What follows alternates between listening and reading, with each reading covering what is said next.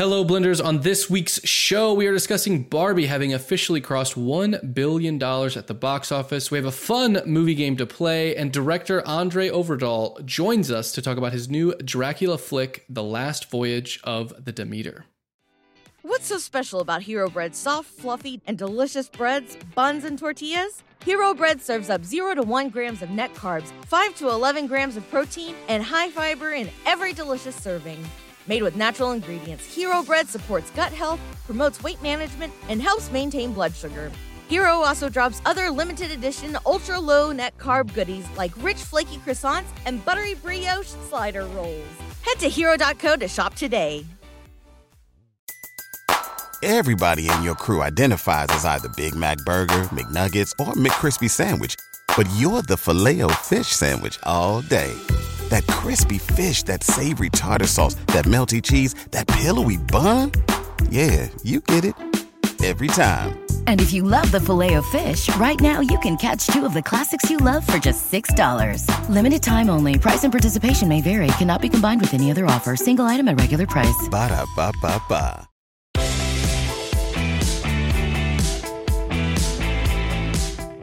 Hello, Blenders, and welcome to episode 274 of Real Blend, a podcast available on every IMAX screen through the end of 2023. Wow. Yeah, I wanted to We break must that be news. doing well. We're killing it. We are killing it. On this week's show, we're going to discuss Barbie having officially crossed $1 billion and just what that means for the industry and how excited we are for that. We're going to play a fun movie game. But joining the show, we have a special guest, Andre Overdahl, the director of The Last Voyage of the Demeter. And he's joining us for an awesome discussion. Spoiler free, Jake. Jake I think was the one who got to sit down with him. Spoiler free, a movie that Jake's really excited about. And so we're excited to share with you. If you're wondering, Sean, why do you sound so attractive? And I really like the show better right now. That's because I am usually producing the show. I am Gabe Kovach, producer of the Real Blend podcast, filling in for Sean O'Connell. He is with family right now and couldn't join us this week, but he will be back, and he sends his love to all the Blenders out there. But joining me, as usual, is Jake Hamilton of Fox 32 in Chicago. How you doing, Jake?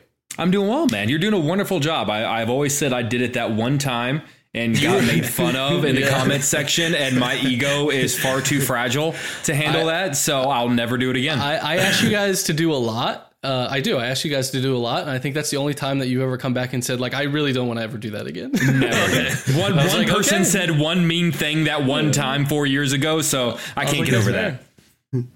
So now that one mean person, Kevin's mom. Yeah, now you have me. So blame She still Jake. texts me about that. And that voice returning to the show after a much needed vacation, Kevin McCarthy of Fox 5 in Washington, D.C. Kev, welcome back to the show.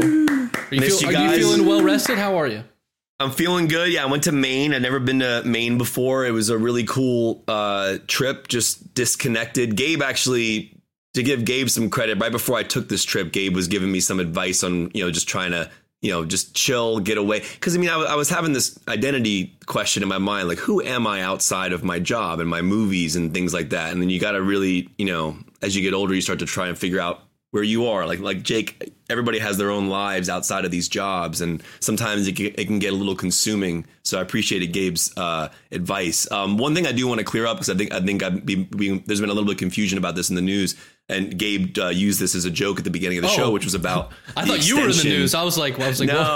Kevin's got an apology video I didn't know about. No, but as we're recording this, there was a story that came out, I think it was earlier this week, that they're going to be extending the IMAX 70 millimeter showings of Oppenheimer through the end of August. Now, that is a little confusing because there's multiple ways to see Oppenheimer. There's regular 70 millimeter, there's digital IMAX, there's 70 millimeter IMAX. So all this means is this. So Oppenheimer originally had a 3-week window exclusively in IMAX. They then extended that window through all the IMAX showings through this coming weekend. So as we're recording this, today is August 8th. This coming weekend is the last weekend you can see Oppenheimer in IMAX, I believe, through Thursday when Blue Beetle takes over. The cool thing about the Oppenheimer news that Gabe joked about is that if you live near a 70 millimeter IMAX theater, i.e. New York, Lincoln Square, LA, Universal City Walk, you will still be able to see Oppenheimer in 70 millimeter IMAX through the end of August. Now, you might be wondering, like, what happens to the normal 70 millimeter shows? I believe those will continue. But in terms of normal IMAX, you only have, I believe, until next Thursday, which is the day Blue Beetle opens, and Blue Beetle will be taking over the normal IMAX format. So Nolan got an extra week generally, but now he's getting a full month in the 70 millimeter IMAX format. So if you live out there, San Francisco, you got AMC Metreon. So a lot of cool stuff. Quick IMAX question while you're there. When can I see Mission Impossible in IMAX?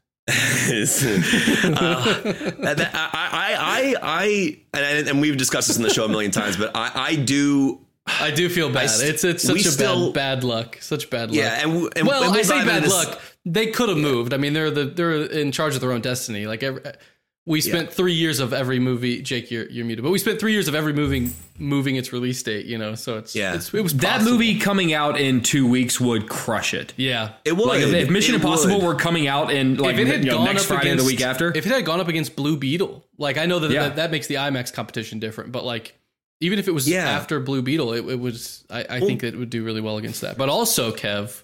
Last week when you weren't here, we did a whole. I put him and Jake and Sean up for a debate on whether or not Mission Impossible should be considered a failure. It was a passionate debate.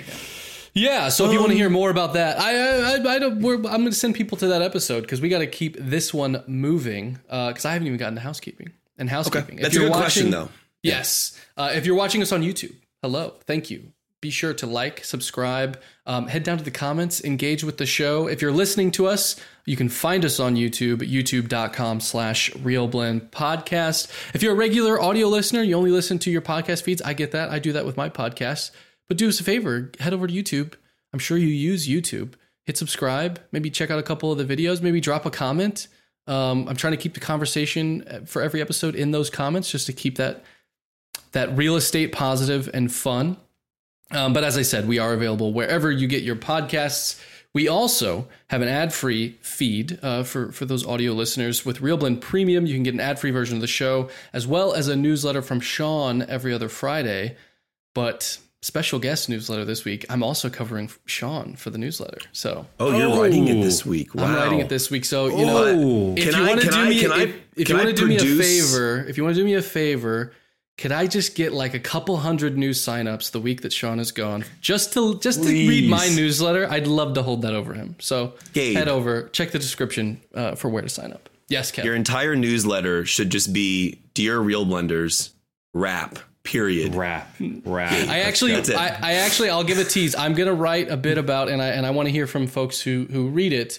I'm gonna write a bit about movie theater subscriptions. I have some thoughts. Like Movie Pass. Yes. Gabe has thoughts. I have thoughts, and I'll save those thoughts for the newsletter. Yes, but this week we have an interview. Another director interview. Andre Overdahl is joining us to talk about his new film, his new Dracula flick, The Last Voyage of the Demeter. Jake, you are going to review this film after we get back from the interview, but I want you have seen this. I have not seen this yet. Kevin has not seen this yet. But I know you spoke highly of it. Could you set this up? Let us know why folks should be excited to hear this interview about this film. I think this guy's got a really great future in the horror genre. He's got a really great eye for, honestly, he worked with Guillermo del Toro on Scary Stories to Tell in the Dark, and you could very much tell that this guy almost feels like someone who grew up working under Guillermo del Toro, who very much, is sort of the next generation that learned from him that is coming up. There's a lot of practical makeup effects used in both Scary Stories and Demeter. In fact, one commonality being Javier, who works as sort of like the creature feature. He's basically his Doug Jones, as Guillermo del Toro has Doug Jones. I really think he's got a great eye. I really hope that this one does well and that people see it, because I think he could be a great voice in the genre that is always welcome of fresh, original voices and people who want to do things practically and doesn't want to rely on CGI if it's not necessary. So I think he's got the goods. And we started out the conversation by paying tribute to a horror great who we just lost. Yeah, this is true. I will go ahead and finally throw it to Andre Overdahl, director of The Last Voyage of the Demeter with Jake Hamilton here in an incredible interview. Have fun. Andre, seriously, good to see you again, my friend. We spoke at the TV Day a few weeks back, and as I told you then, I absolutely, truly, genuinely love this movie. So I appreciate you taking the time. Welcome to the podcast. I hate to start out on a somber note, but you are a horror fan, so you're the perfect person to talk about this with. Just yesterday, we lost the director of one of the greatest horror movies ever made, and I was wondering if you wouldn't mind talking about the legacy, your thoughts on William Friedkin, and maybe how The Exorcist influenced you as a horror fan and as a filmmaker.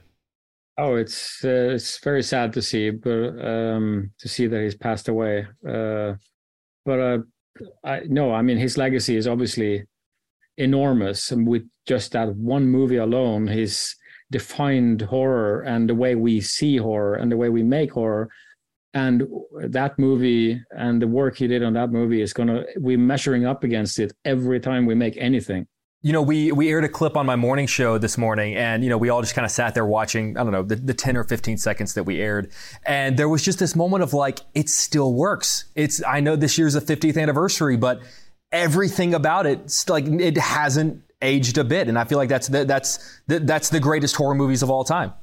Yeah, absolutely. I mean, it's stunning how the realism and the sense of being there and the sense of texture and the performances and just the pure, simple, beautiful storytelling to tell such a horrific tale. No, I mean, it's truly a, ultimate masterpiece of horror.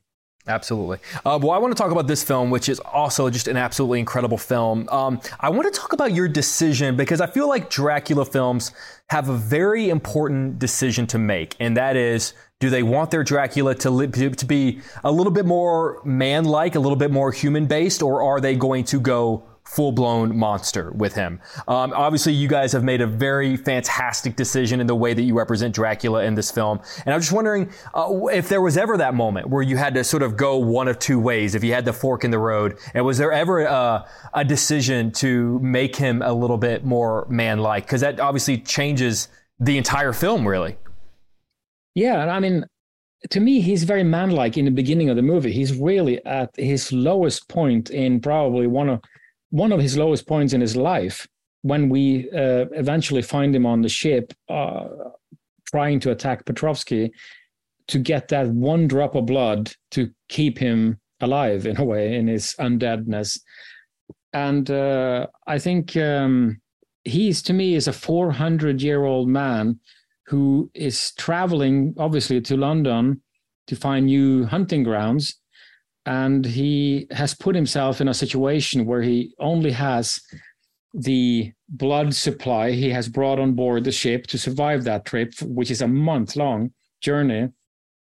And I see it as when he is able to turn into something else, he's able to turn into wolves, he's able to turn into all kinds of different shapes. And in this movie, we focused on the bat side of it. And I think that was, for us, or for me, when I read the script, a fantastic evolution from him being this old fragile man who barely survives to become the ultimate demonic creature that he can be. You know, this might be a stupid question, but Universal famously was working on their Dark Universe with all of their classic movie monsters that were going to be brought together. Do you know, was this ever going to be a part of sort of that universe that they had in mind, or was this always going to be a separate thing? No, this is an Amblin movie. It's a DreamWorks movie in its where it's been developed. So it actually doesn't, it's not part of that universe. It was never thought to be. It was more a standalone thing. But I do see a lot of people are linking it with the Dark Universe, which is fun.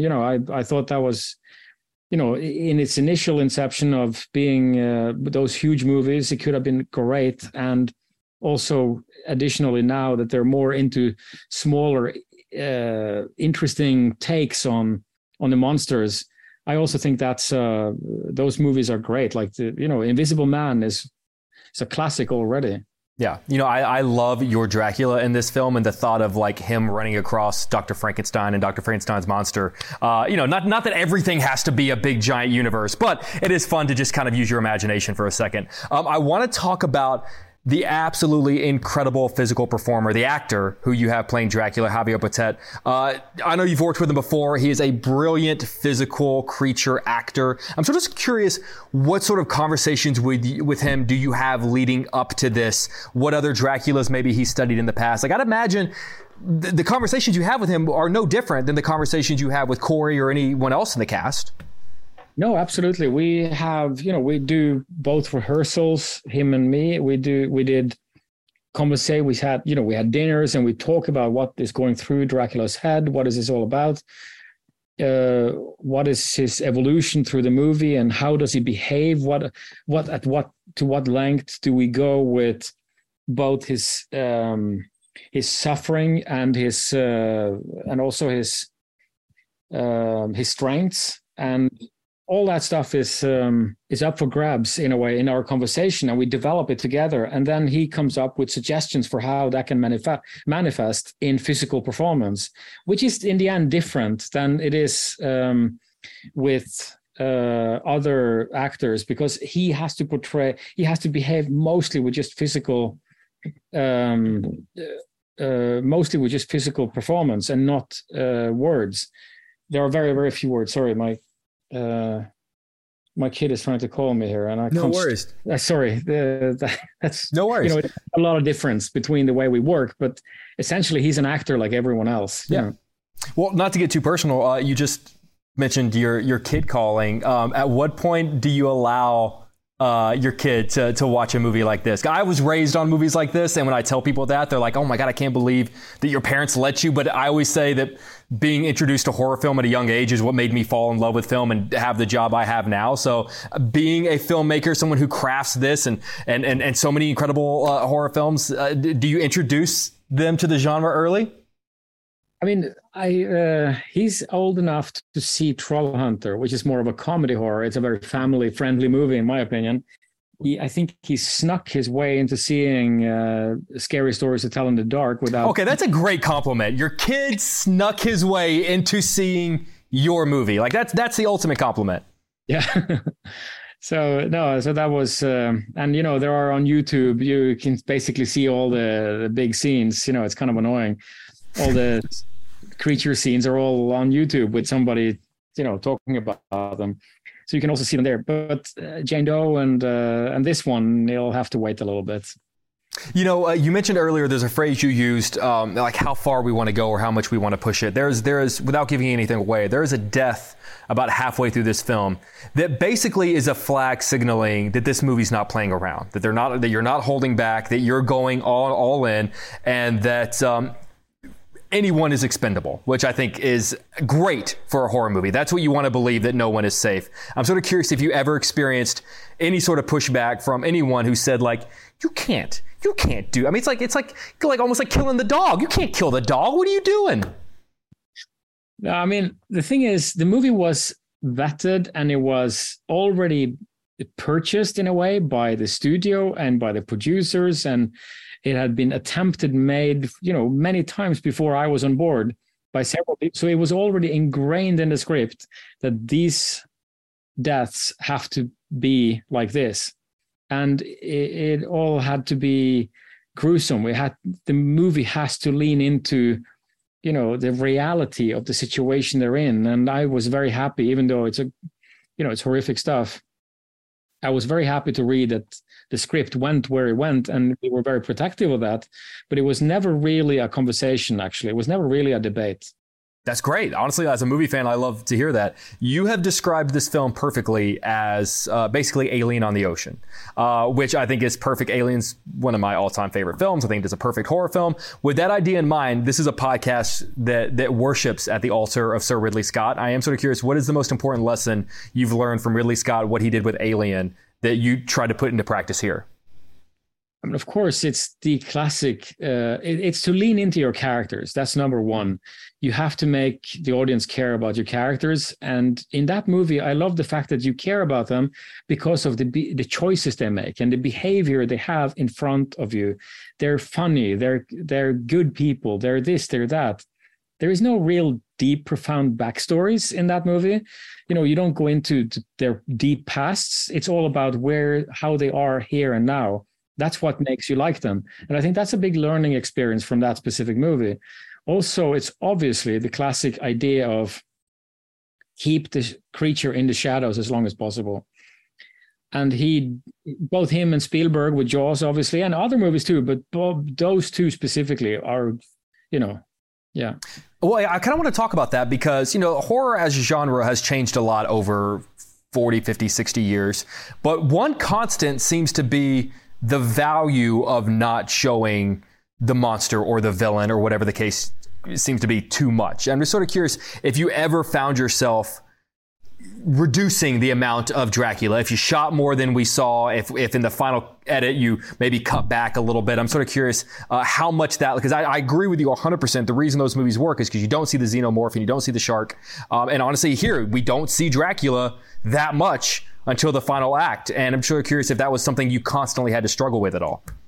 Yeah, it's always hard because in this particular movie, you actually don't have just an alien creature that you don't even know. We actually have Dracula, who's a very well-known figure in culture, and he's an intelligent person. He has a story before this story begins and after that we all know. In a way, it's like history almost.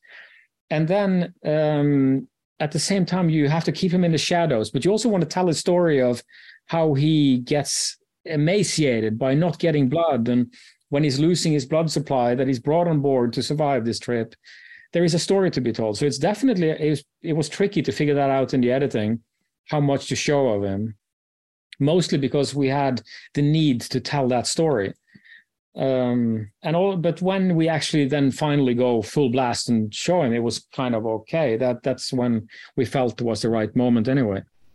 You mentioned sort of the fact that Dracula is well known, but I still feel like by nature of the chapter of the book that you're basing this film on, you're still given a lot more freedom than most people are because so much is unknown in the novel as to what happened on that ship. If you were to go forward or back in this story, you're really given a lot less freedom because the Stoker wrote very clearly what has happened and what is going to happen. Would you ever be interested in doing any kind of a sequel or a prequel to this, knowing that you would not have nearly as much creative freedom as you did on this particular part of the story? I mean, it's so weird because this movie is trying to stay pretty rigid to the, as rigidly as we could to the novel. So if you do a sequel, it would actually be a completely revisionist take on Dracula because you don't, what happens at the end of this movie doesn't lead exactly directly into the novel. Unless you let it. So if you want to follow our movie into the novel, then it would be a very unique take on the Dracula mythology, not really close to the book. So that's an intriguing concept, but I've always struggled with what is a sequel going to be called, because our movie is very decidedly ending with this movie.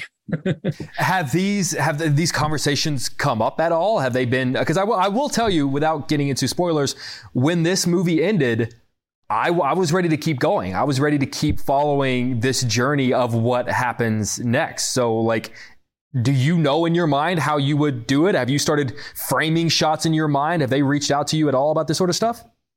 No, I mean, we just got to see how this movie does. But I think it's kind of, it would be intriguing to implement what this movie ends with in a tale that is actually the original book, the actions that take place in the original book, and then you add in our ending, what our movie results with, into that. Then it could be a cool movie. I mean, it's easy to, yeah.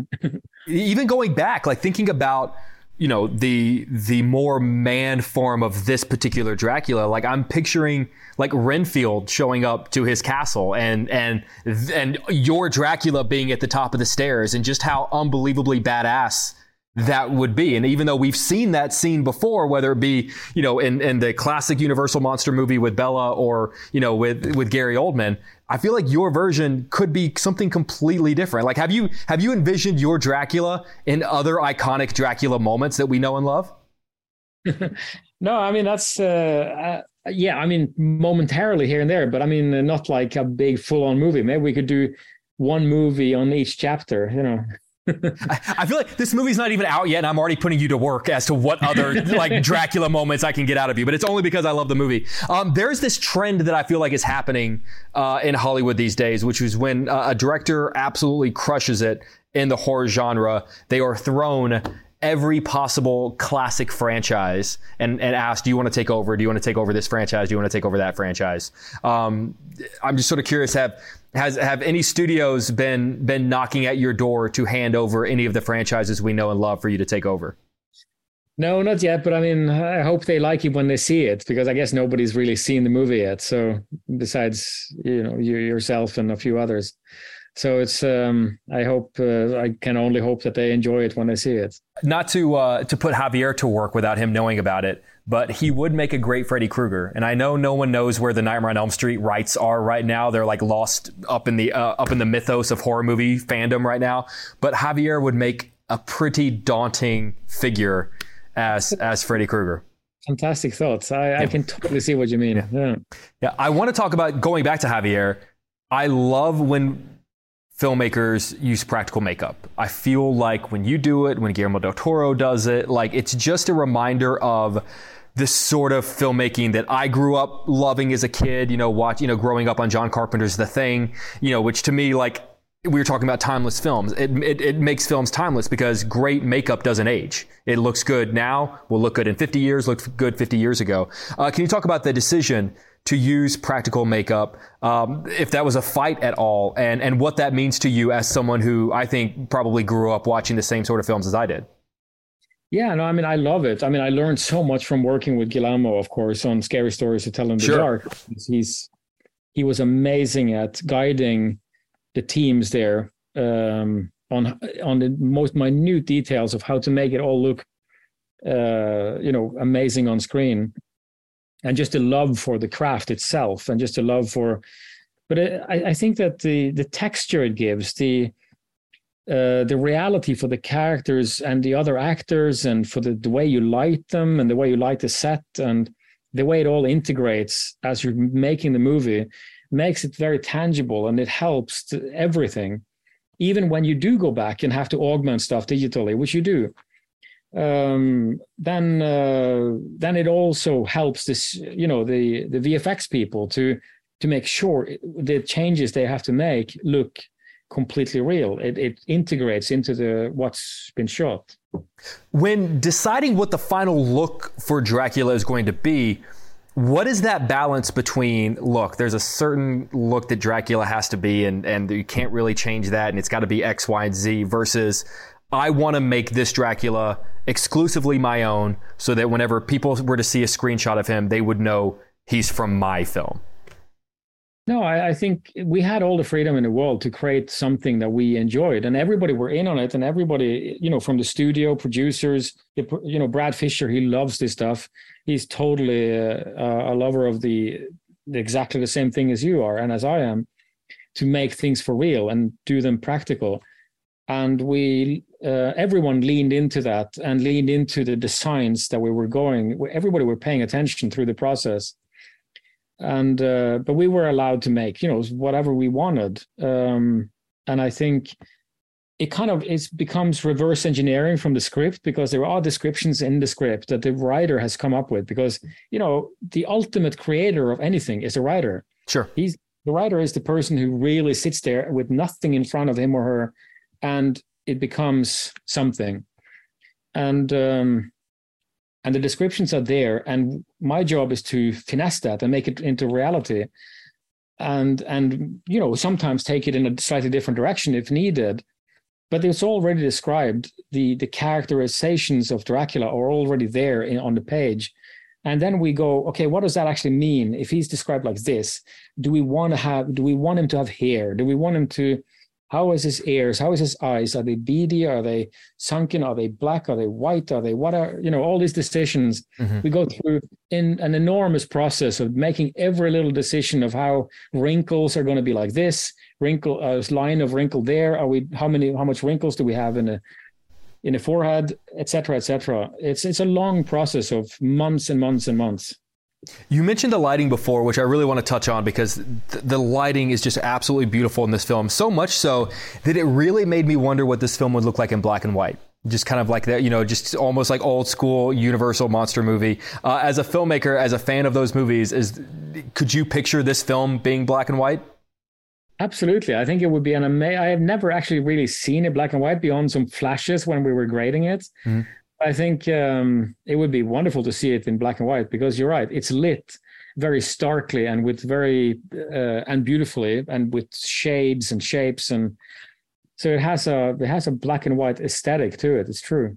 It honestly would look absolutely beautiful. And I really don't feel like you would have to change because I know sometimes you shoot differently for black and white than you do for color, but I don't feel like you would have to even shoot it differently. I think it would just perfectly transfer over. I'm going to cut you loose on this because I know you got to get out of here. And I'm going to end on what is an absolutely ridiculous question, but I hope you'll have fun with me. I was wondering if you could imagine sitting in a movie theater with Bram Stoker and you watch this film and when it's over, you lean over and go, what'd you think about how I did this? What is an aspect of your directorial decisions that you made in this film that you would love to get his thoughts on?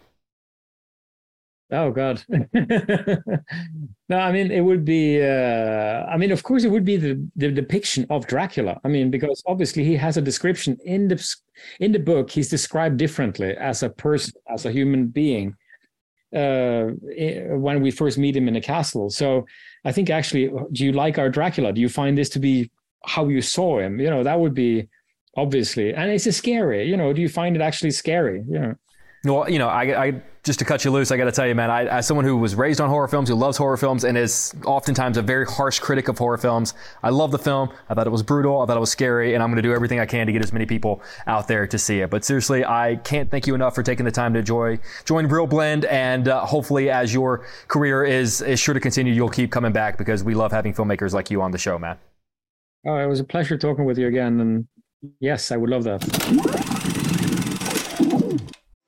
This episode of Real Blend is brought to you by Marvel Strike Force. Marvel Strike Force is a mobile squad RPG that allows you to battle with your favorite team of superheroes and supervillains in a fight to save the universe against threats like Doctor Doom and Apocalypse. Power up your favorite characters and build a team to complete missions, unlock gear and other resources, and even challenge other players in PvP modes such as Alliance War and Arena. New ways to battle with your roster are released regularly, and the meta is constantly evolving. And now you can sign on for Marvel Strike Force's new Deadpool Anniversary event in order to receive a generous gift containing character shards, an Anniversary Diamond Orb, gear, and other great items. Better yet, each week during the Deadpool Anniversary, players can complete events and receive even more special rewards and skins. If you want to get in on all the fun of Marvel Strike Force, be sure to use our promo code MAXPOOL, that's MAXPOOL, and thank you to Marvel Strike Force for supporting the show. Everybody in your crew identifies as either Big Mac Burger, McNuggets, or McCrispy Sandwich. But you're the Filet-O-Fish Sandwich all day. That crispy fish, that savory tartar sauce, that melty cheese, that pillowy bun. Yeah, you get it. Every time. And if you love the Filet-O-Fish, right now you can catch two of the classics you love for just $6. Limited time only. Price and participation may vary. Cannot be combined with any other offer. Single item at regular price. Ba-da-ba-ba-ba.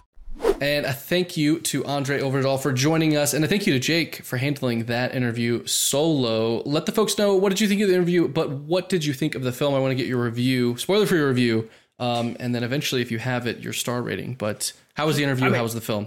I really enjoyed talking with him. As you guys know, I'm a massive fan of the horror genre, was raised on the horror genre, was raised on monster movies and slasher movies. So, anytime I get the chance to sort of geek out on that level with someone who was sort of also raised in that environment. I love the story of the fact that his own kid snuck in to see his horror movie, which I feel like has got to be sort of the greatest kind of badge of honor. But no, he seems like a really great guy. You know, it was interesting. I felt like I kind of tried to tiptoe around, you know, what he's doing next and what he might have thrown at him after people start seeing this film, because no matter how well it doesn't change the fact that it's still a great movie. And it seemed like he was a little unsure as to what his next step is. It seemed very much a like, well, we'll see how it goes. And, you know, and it's a bummer. I really hope that's not the case. I hope it's just a matter of like, well, this is a great film and this film is going to be a ticket to another great film, because it doesn't matter whether this makes $100 million or $100. Any filmmaker should be able to look at this and see what he did with it and go, okay, damn. All right. Jake, well done. If it does do $100 million, do you think that he would come back for a prequel called The Second to Last Voyage? Second to Last. We win back. But it's the second one. It's the second but it's just the ship going to Romania and Transylvania to get the boxes of the dirt and everything. Folks that listened to it did hear, I think you heap praise on your reaction to this film in that interview. But what did you think of the film? I absolutely love the film. You know, here's the thing is that Dracula is one of those IPs that at this point, anytime I see a new Dracula title announced, I just sort of roll my eyes and go like, what possible different variation could you give me that is original, that doesn't feel like it's been done a million times before? I feel the same thing every time I see like a new Robin Hood announced, or it's just like, what more could you possibly give us? Like, how many different variations? Here's the benefit, though, as you heard in the interview, is that this particular Dracula tale is based on a singular chapter. I believe it is chapter 6 of Bram Stoker's Dracula, which is basically a collection of diary entries and newspaper articles that talk about a ship that goes from, I believe, Transylvania to England that was hired to carry over, suspiciously, a bunch of empty boxes of dirt. And strange things start happening on the boat. And by the time the boat arrives into England, it has crashed into shore. All of the crew is gone, and that's all you know. It's a very cool chapter that very much leaves what the hell happened on that ship up to the imagination. And this is just a really cool cinematic version of what if this is what happened. And, you know, as we talk about, he very much takes the more monster approach to Dracula. He's much more, From Dusk Till Dawn vampire than Gary Oldman and Coppola's Dracula. It's a brutal movie. It is an R-rated movie. It knows what kind of movie it is, and it knows what it has to do, and it knows the end game. It's a brutal film. It's an original film. You know, I'm going to be honest, I sort of pressed play going, all right, here we go. Let's see what this is. And about 30 minutes in, I texted one of our friends over at Universal Pictures and just said, hey, man, like, is it just me or is this movie fucking awesome? And he goes, dude, I know. And it is a friend of ours, friend of the show, who is oftentimes very honest about what kind of movies that sometimes that we have to watch. But we both sort of reveled in the fact that for an August Dracula movie, which you wouldn't necessarily think would yield the most fresh product available, it was surprisingly great. I was a big fan, and I really want to see Andre saddled with both original content, but I could also see him doing, being one of those directors that does great things and gives fresh take, like Radio Silence did with Scream. I could see him doing something really fresh with a more established IP. So I absolutely love this film. If look, we're entering that really strange stretch of movie going where you're basically desperate for anything. Oftentimes the best thing to happen during this time of year when it comes to movies is all the movies you loved throughout the summer are being released on Blu-ray and digital, so you can rewatch them. But look, if you're looking for something in the movies that is not Barbie and Oppenheimer that is going to be worth your money, I would absolutely say this is it. Nice. Did you have, just because people ask, sure, did you have a star rating? I'd give it, what did we do, out of 5? I'd say a really enthusiastic 4 out of 5. Awesome. I love that. Well, Jake, I'm going to ask you to keep going because quickly we're going to give some flowers to Barbie for crossing $1 billion at the worldwide box office. It is only the second movie this year to do that. It is likely, and I say very likely because it's like $50 million shy, going to be the second to cross $500 million domestic.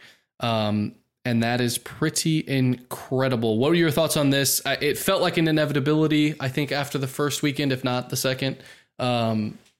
But yeah, what's your read on this? Obviously, congratulations to Greta Gerwig and the team, because although Barbie is an IP in that it's a toy, it's not a movie franchise. Exactly. Yeah. Yeah. That's going back to the well. So your thoughts? Yeah. I mean, look, it's all the more impressive considering the context of just sort of the cinematic environment that we're in. So there are now 53 different movies in movie history that have crossed the $1 billion mark. The first one being Titanic. And it took Titanic almost, a huge chunk of its run to cross that. It took Barbie 3 weeks, and I get the times have changed. But, there used to be, pre-pandemic, it wouldn't be out of the norm for 4 or 5 movies to cross the $1 billion mark. We often talk about, for a while, Marvel was just kind of churning about. But a majority of those movies were Disney movies. They were Star Wars and they were Marvel, and that sort of entered us into the industry that we're in now. This bubble that I feel like we've hit was that movies are being made to make $1 billion, and when they don't, they're a failure. Right. So the fact that we are, $700 million exactly. The fact that we are in August, and look, I got to be honest, I don't really see another $1 billion movie on the horizon. If Guardians can't make 900 million, I don't see the Marvels doing it. We don't even know if Dune's going to come out this year. Yeah. I honestly think, like, as for this year, it's done. Like the $1 billion box office is over, and I think Barbie is going to end up surpassing Super Mario and becoming the highest grossing film of the year. Obviously, all, accolades, you got to give to Greta Gerwig, who is not the first female director to make $1 billion movie, because a lot of female directors have co-directed films that have crossed the $1 billion mark, like Frozen. She's the first solo female director to cross the $1 billion mark, which is an absolutely incredible achievement. But yeah, I mean, you're talking about, like you said, sure, Barbie is an IP in its own right, but not in the way that so many other movies that have crossed the $1 billion mark are. It still had to establish itself for what it was. And look, I'm going to be completely honest. When I saw Barbie, I remember thinking, I don't know how people are going to respond to that. It's got a lot of big ideas, and it's got a lot to say, and I don't think it's the movie that people think it's going to be. So look, I was 110% wrong in thinking, like, I thought, well, it'll do well opening weekend, but I think once word gets out that it's not the 2-hour long Barbie commercial that some people are wanting it to be, that maybe it's not going to track as well in the weeks after. And boy, was I wrong. And honestly, very happily wrong. I was going to say, what does that say about the, I think filmmakers are always trying to tell people that the audience is smarter than, producers or pundits give them credit for. But I mean, to that point, I think people are not only, the fact that it's 3 weeks in and it's still making this much money shows that, as you're saying, that it's not just the brand that's doing it, it's the movie itself is getting people to come back. Sure. And as we were about to transition into Oppenheimer, the only thing I can stress, and this always happens, and this is the most frustrating thing that comes out of really great moments in Hollywood like this, is that Hollywood learns the wrong lesson. The lesson is not, let's greenlight Rock'em Sock'em Robots, let's greenlight an Uno movie, let's greenlight Monopoly. The lesson is not, let's dish out everything. It feels like that moment in the early 2000s when X-Men did really well and everyone went and bought every single Marvel and superhero title available. The lesson is not, let's find really 2 different movies and combine them on the same weekend and make a fun title. Wouldn't it be cool if Paw Patrol and Saw X came on the same weekend? Like, let's do it. Like, that is not the lesson. The lesson is, look what happens when you give great original filmmakers with a voice the chance to kind of make the movie that they want to make, and you step back and you don't interfere, and you props to the marketing department over at Barbie. You guys all saw everything. We've talked about it. We've shown the videos, everything that they did. Rather than change what Barbie was, they said, look, this is what we got to work with. Let's show why this is special. And I just hope that somewhere in Hollywood there's a board meeting where someone's going, Oppenheimer and Barbie are both films given to great directors with great voices and allowed to be told in their own way. Maybe we should do that. And I'm sure that's I don't know, it's probably not happening. Jake, but don't worry. Saw Patrol coming to theaters later. I was going to say, Jake, when you made that joke, did you know that there's actually a Rock'em Sock'em Robots live action movie in development? Did you know that? As long as it doesn't star Vin Diesel, I'll be good. So I did want to say, this is according to Wikipedia, so take that with a large grain of salt. But looking at, these are all no release dates. They have Barbie as the Mattel films, and then they have an untitled Barney film, a Hot Wheels film. They have a Magic 8-Ball movie. They have a Polly Pocket. Wait, isn't Daniel Kaluuya? Isn't Daniel Kaluuya doing the Barbie movie? Yeah. So this is the new MCU. It's the Mattel Cinematic Universe. Yeah. Oh my gosh! Imagine that's the baton that gets passed. That's incredible. Yes. While we're here, I wanted to also highlight just the phenomenon that continues to be Barbenheimer, and that's, again, Oppenheimer is playing in a different game at a different level than Barbie, of course, but is, I think, equally sort of astonishing in the way that it's found success. It's crossed $500 million worldwide, and as we mentioned earlier, is even extending its 70 millimeter run through August. Kev. As our Oppenheimer champion. Is Kevin the right person to talk about this? I feel like he doesn't even really like Nolan. What are your thoughts on that achievement? Yeah. I think what we need here is Helen Mirren to butt in during this and say, we don't think Kevin is the right person to make this point. If you want someone to make an objective perspective about Oppenheimer, Kevin McCarthy is not the right person. Right. No, I mean, here's the thing. At the end of the day, I mean, everybody knows I'm a Nolan fan, but I setting aside my fandom, to think about what this film has done in its first 3 weeks is astounding. You're talking about a movie that is a 3-hour R-rated historical drama with a lead actor. Now, we all know who Cillian Murphy is, but he's not, Harrison Ford. He's not Brad Pitt. To your point, this feels like Cillian Murphy finally getting a role that he deserves. Like, this feels like this is going to be, now everyone knows Cillian Murphy, even though he's been around and done incredible work. To your point, this feels like the first one that people are really going to know on a grand scale. Yeah, and it's his 6th Nolan film, which is crazy. But these numbers are crazy, and I kind of wanted to just highlight one particular aspect of this, as Gabe mentioned. So as we're recording the show right now, Oppenheimer sits at $556 million worldwide, I believe, on a reported $100 million budget. Again, there's no CGI if it stopped in the film. Right there, it would be fine. If it stopped right there, that'd be a great number. Yeah, and so in terms of like that number, that currently sits at number 7 in the worldwide box office in the entire year. But to me, what I find really insane are the movies that it's already passed. Now, the reason I'm mentioning this, and I'm not trying to put other films down, I want to make a point about the Nolan name, because you're dealing with an R-rated film, as I mentioned, that's 3 hours. Portions are in black and white. It's a drama. It's about the father of the atomic bomb. It's World War II. So it's not something that you would generally think would be a summer blockbuster, but he releases it in the middle of the summer, like he did with Dunkirk and a lot of his films. But right now, as I mentioned, it's sitting at $556 million. It is already well past Mission Impossible Dead Reckoning Part 1, which sits at 493.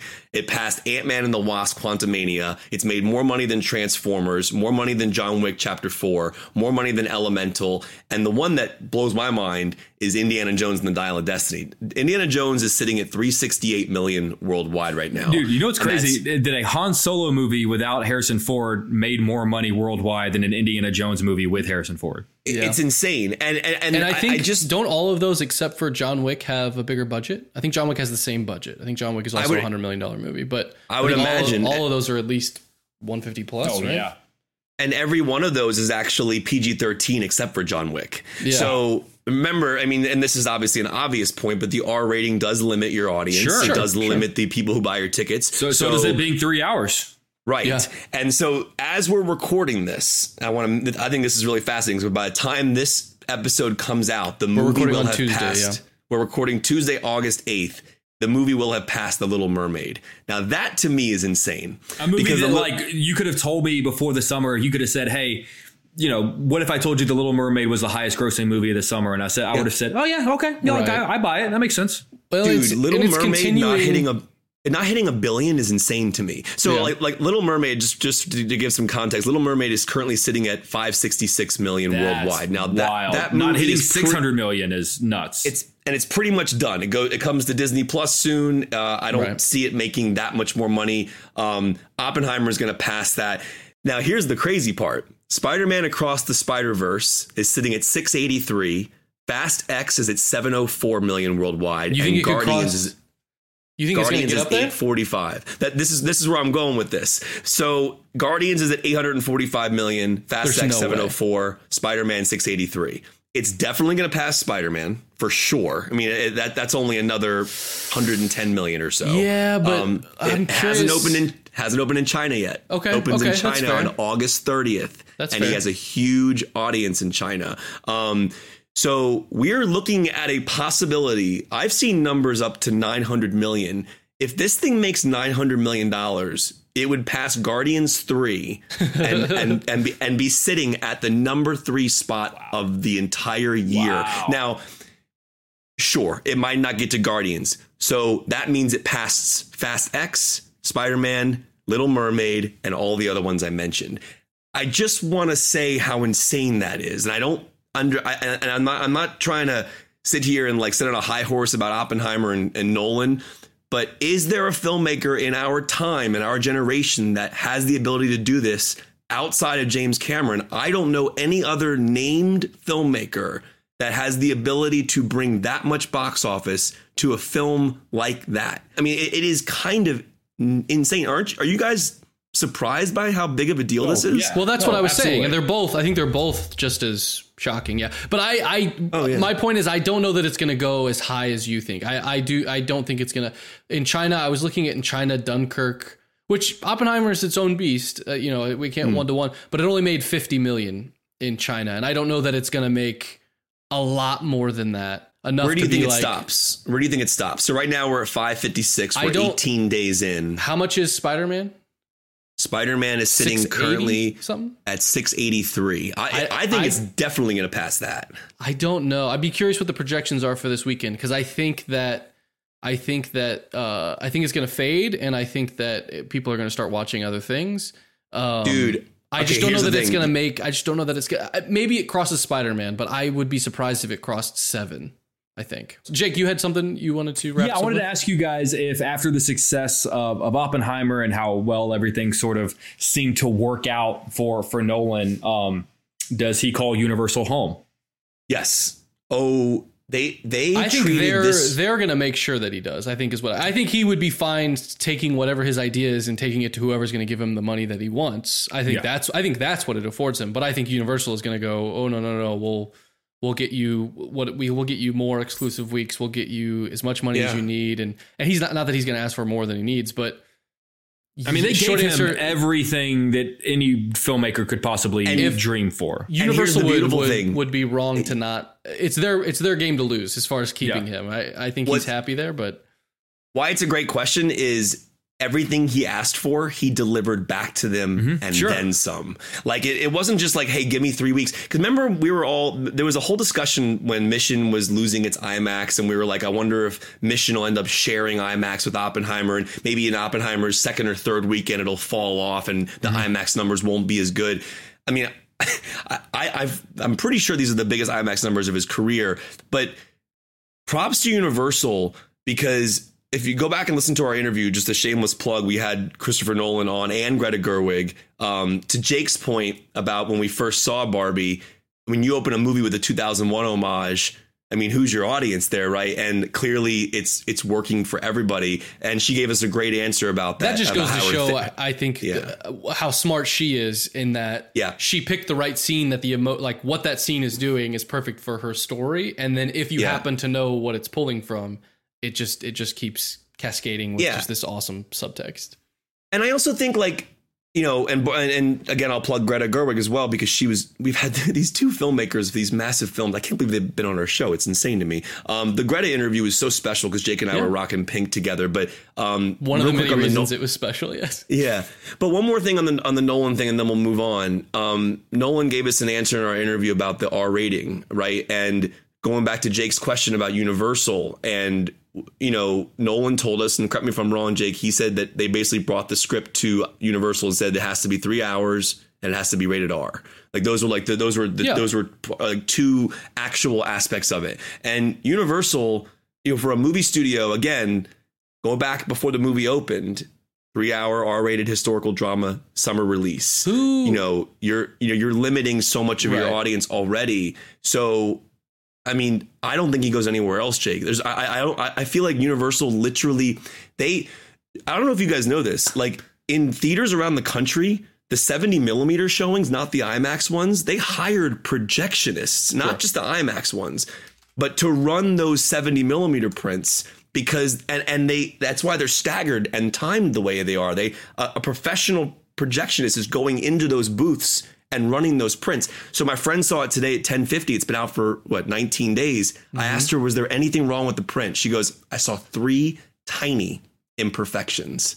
Because these days, nobody in this industry knows how to run projectors anymore because it's all digital. Yep. And so, like, to hire these professional people to bring them in to give people that experience, Universal did that, and Nolan did that. And I think, yeah, it's a big deal. I'm sorry. It's just a really cool thing to see. It is. We are going to round off today's episode with maybe 2 rounds of a game because we went a lot longer on giving them flowers than I intended, which is fine. 2 incredible movies doing an incredible thing. And again, actually, to put up on what I was trying to say, we were talking about the context of all these other movies. I mean, that's why this is so great, is because all those other movies are not living up to what we thought they would. It's been a pretty dire year is kind of what the story was up until the Barbenheimer weekend. And so this just feels like such a revitalization for the industry. Similar to how Top Gun last year felt like it felt like a moment of like, oh, we're not going to lose this, or oh, this is there's viability there, and there's still a market for movies if the movies deliver. Yeah, and this matches that, and that's amazing. But today's game to round off the episode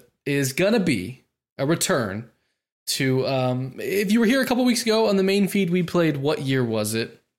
This is a rendition, a version of that game. Thank you, Donovan, for providing this as well. It's called Where Was It? And so rather than me list off some movies and you have to let me know what year were they all released in, your job, gentlemen, is to tell me where they were all set. Not where they were shot, but where were they set. And this should be pretty fun and incredibly difficult. And I'm glad that I'm the game master and not playing it, because I would be terrible at this. I'd be terrible at this. I feel like Jake's going to destroy me on this. Like I don't remember having so bad at geography knowing. I will let you, gentlemen, if you need a piece of paper or something, I'll let you grab that while I explain to our audience how this is going to work. Each round will have 3 clues, which I will reveal one at a time. After each clue is revealed, these gentlemen will have a chance to jot down their answer and lock it in. They will not reveal until the end of the round. But if they put their guess at the first clue, it is worth 3 points. If I reveal the second clue and they have to change their answer, that answer is now only worth 2 points. If I reveal the third clue and they have to change their answer yet again, that will only be worth 1 point. And of course, if they miss it, they miss it. This should be really fun. I'll give you an example right now. If it doesn't make sense, it'll make sense as we play it. But for instance, let's say I say, where were 30 Days of Night, Insomnia, and Balto all set? The answer would be Alaska. Oh, I was going to say, I know this one. We played that one. But gentlemen, do you have your pencils and papers ready, or whatever you need to play this game? Start your pens. I think we only have enough time for a couple rounds of this, but this will be fun. We'll see if we can get our competitive. I know you guys like to be competitive. We'll see if we get this going. Our first round and our first clue. This is worth 3 points. We have From Here to Eternity. From Here to Eternity. And my face is the same face as Kevin's of I don't know. From Here to Eternity. This is the 3 point. This is a 3 point clue. I've skimmed through. I've looked at a lot of these, and some of the 3 point clues are really easy. Okay? Clarification on the rules. Sure. Does that have to be the city, or can we do the state? No, it's just the state. Just the state where it's set in. Yeah. Great. Okay. I'm good. You guys locked in? I think this will be the make or break. I think. For 2 points. Forgetting Sarah Marshall. Yep. Forgetting Sarah Marshall. I'm staying on my 3-pointer. Jake, you locked in for 2? Yeah, I'm locked in for 2. Damn it. All right, and for 1 point, this is an easy round. We're just warming up. For 1 point, Lilo and Stitch. I wouldn't even have known that one, but yeah. Really? That's out of the 3, that's the hardest one. Lilo and Stitch?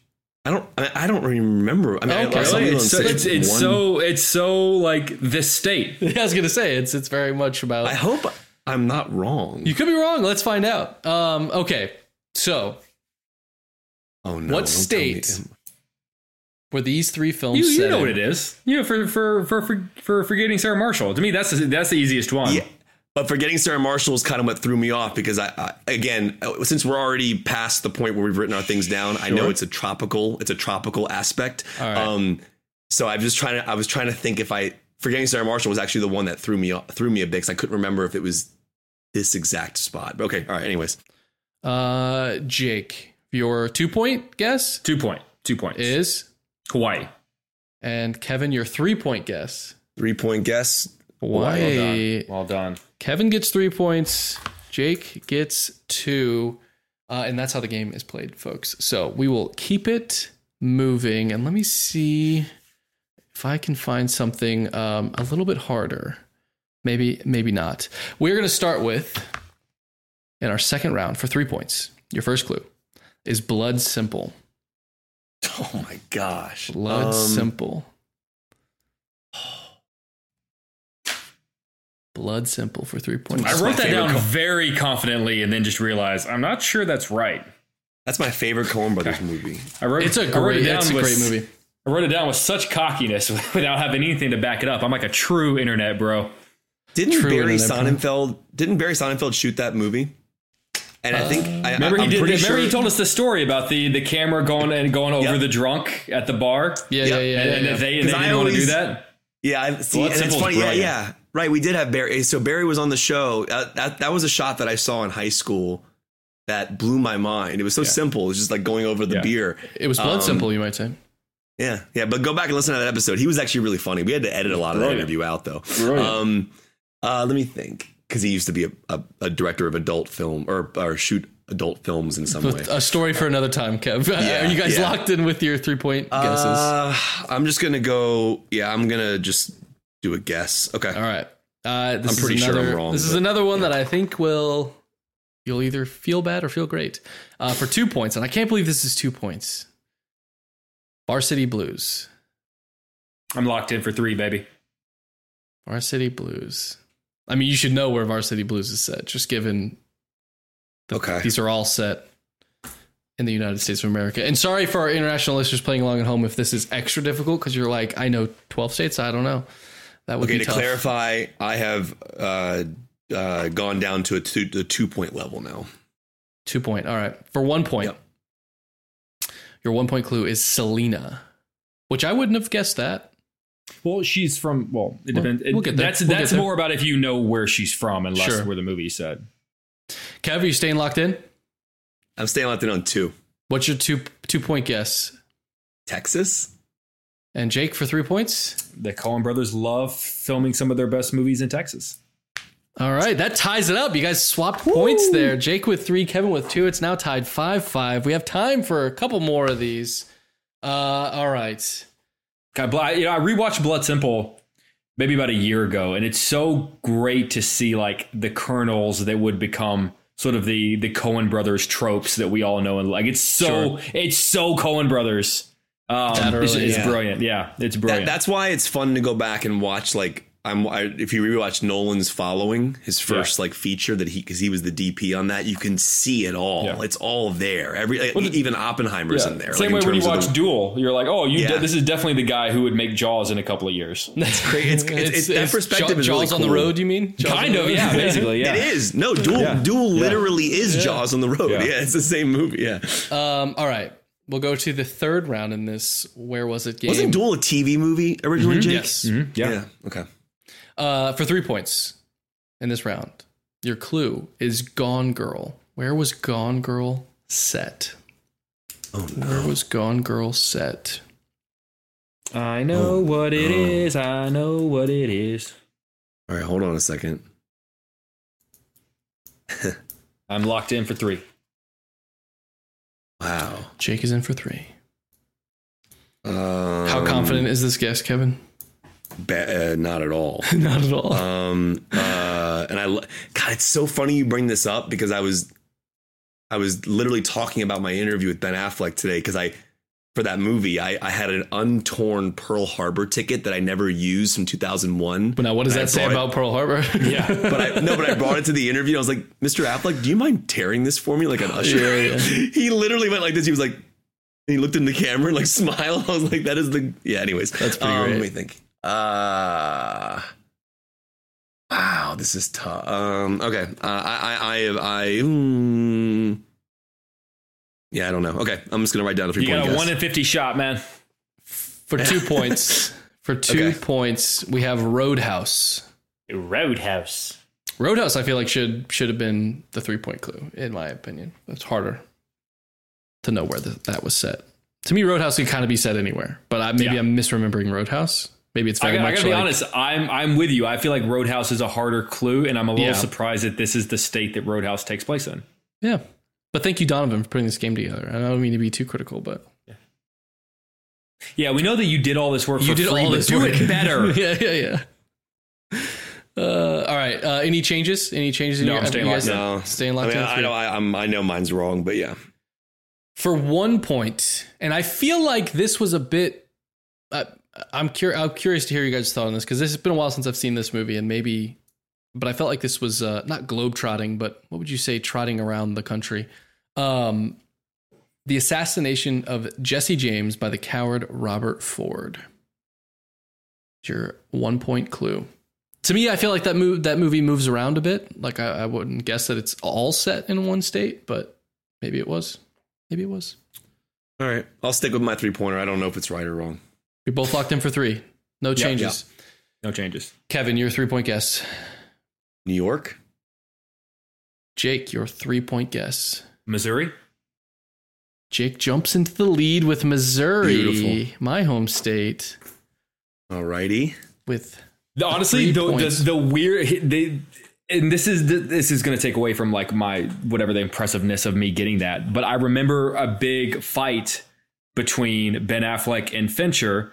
Because, or maybe it was fake or whatever, that they wanted Affleck to wear the Cardinals hat during Gone Girl, and he didn't want to wear it because he's a big Sox fan. But he wears a Blues hat, right? Doesn't he wear he wears another? Does he? He wouldn't wear a Cardinals hat? I think he wears some other. I thought he wore some other just non-baseball hat. I thought he did wear a Missouri hat. But the source of contention came from that he was supposed to wear a Cardinals hat. Yeah, that is a good story. And I couldn't imagine having the guts to tell David Fincher, no, sir, I will be doing something. No, sir, I will not. I will be doing something else in your movie than you ask me to do. No. All right, for 3 points in this next round, and Kev, you'll have to win big here to keep it going. We have The Missing. The Missing. Missing. The Missing. Is that Michael Mann? No. The Missing. I couldn't tell you. I can look. Is it Ron Howard? Yes. I know. I think. Okay, I know what movie it is, but I don't want to say it because I feel like that gives Kevin. By Ron Howard. I have no idea. Man, I'm still guessing.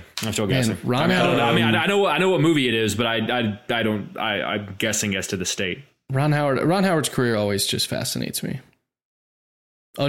How is he underrated? He just feels underrated. He just feels like Ron Howard almost feels like in the same category as Rob Reiner. Yeah, similar. Yeah, I would say that even still, Ron Howard is more prolific though. Yeah. And I feel like Rob Reiner did Spinal Tap, When Harry Met Sally, Misery, A Few Good Men. That's pretty prolific. No, very prolific. But I'm just saying Ron Howard, over the course of how many decades, just kept turning out a good movie. Yeah. Honestly, I think he should have won. I know he won Best Director for Beautiful Mind. To me, he deserved it for Apollo 13. Yeah. I love A Beautiful Mind. I don't disagree with that. For 2 points, you guys locked in with your 3-point guesses? Yeah. We have The Hills Have Eyes. Oh, okay. All right. I'm locked in for 2. I have no idea. All right, locked in for 2. Okay, your final clue. The Good, the Bad, and the Ugly. So my question to you is, what state were these three films set in? The Missing, The Hills Have Eyes, and The Good, the Bad, and the Ugly. Ooh, wait. Am I wrong? Now's a good time to figure that out. I'm sticking with number 2. I'm sticking with my 2. Yeah, I don't know. You're going for 3, baby? Kevin's going for 3. No, I mean, I don't know. I just the one I wrote down for 3 is definitely not the one you just mentioned for 1. So it's not. I wrote down Seattle, so I'm good. That's a city. That's a city. Oh, I'm sorry. Yeah, I went Washington. Sorry. Okay, so your 3-point guess is Washington. Yeah. And Jake, your 2-point guess. New Mexico?